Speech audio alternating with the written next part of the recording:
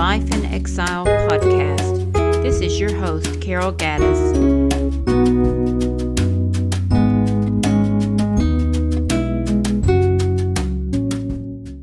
Killing Education.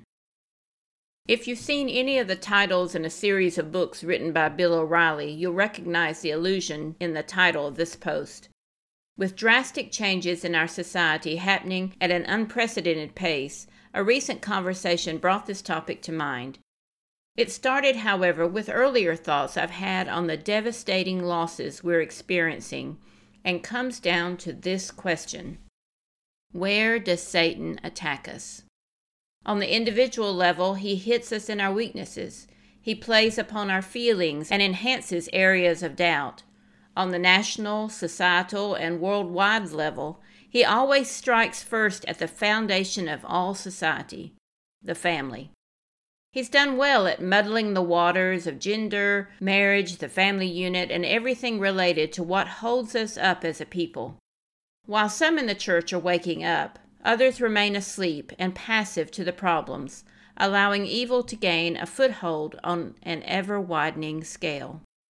While tomes could be written on this subject, I want to go back to the aforementioned conversation because I had not realized the depth of loss we're experiencing as a result of the evil one's use of social media in the lives of children.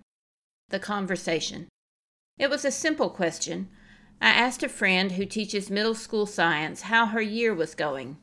She was happy with her school administration and general teaching gig, but hesitated when sharing about the struggles in the classroom itself. What was the problem? Her students didn't want to learn. I was surprised by that statement. Though I readily admit that science wasn't my favorite subject, I did learn some cool stuff in those classes. I still remember the way the X and Y chromosomes determine eye color and how amazing I found that topic. Her students, however, could care less. Why? Because they all want to be social media influencers and make tons of money. Who needs to learn to be an influencer? While we went on to have a wonderful conversation about the importance of science in life, and I learned a lot after asking a question about GMO and bioengineered foods, she said her students don't think they need science to shoot videos of themselves shopping or doing something that draws people to their page. As a teacher, she finds herself trying to defend the need to learn as much as she's able to simply teach the subject. I left that conversation with a renewed desire to pray for our teachers, but also our children, who are being brainwashed by their TikTok feeds. Literally brainwashed. G.L. Reeves wrote in a 1914 issue of the Mill Supplies periodical, "The man who doesn't read hasn't any advantage over the man who can't read." The choices children are making to reject learning are going to pay a steep price that no influencer can pay. Education starts at home. No matter the kind of educational setting a child enters, all education begins at home. Just as marriage and family are the foundations of a strong society, the home is the foundation for all education. Listen, my son, to your father's instruction, and don't reject your mother's teaching, for they will be a garland of favor on your head and pendants around your neck. Proverbs 1:8-9. The book of Proverbs is a wonderful start to instilling a child with wisdom. In its stated purpose, the writer says that the Proverbs of Solomon are an education in righteous living. For learning wisdom and discipline, for understanding insightful sayings, for receiving prudent instruction in righteousness, justice, and integrity, for teaching shrewdness to the inexperienced, knowledge and discretion to a young man. Let a wise person listen and increase learning, and let a discernful person obtain guidance. For understanding a proverb or a parable, the words of the wise and their riddles. Proverbs 1:2-6. Is it a child's fault that he rejects a teacher's instruction? In my opinion, it is not, because a child only does what he's given the liberty to do by his parents or guardians.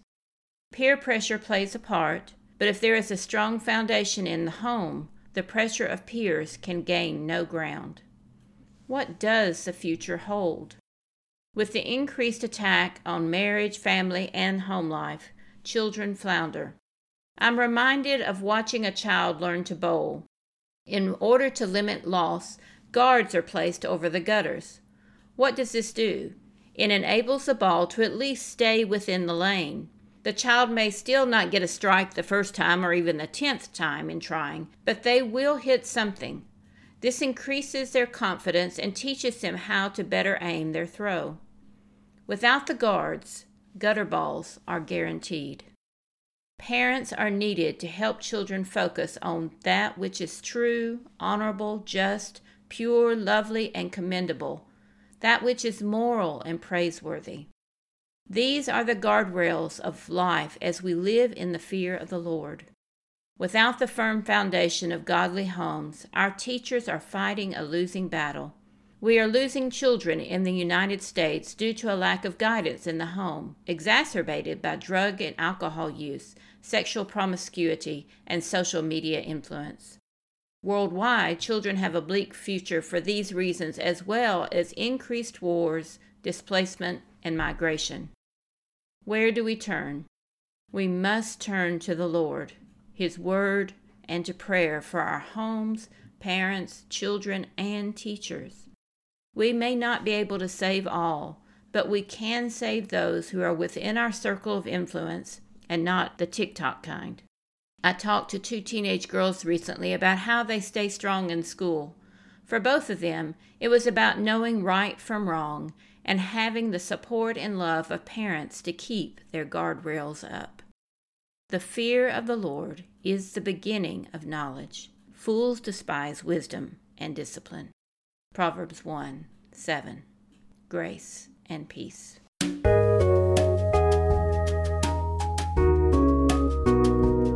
This has been a podcast of Carol Gaddis. To find out more, visit lifeinexile.net. Please share with a friend if this has encouraged you.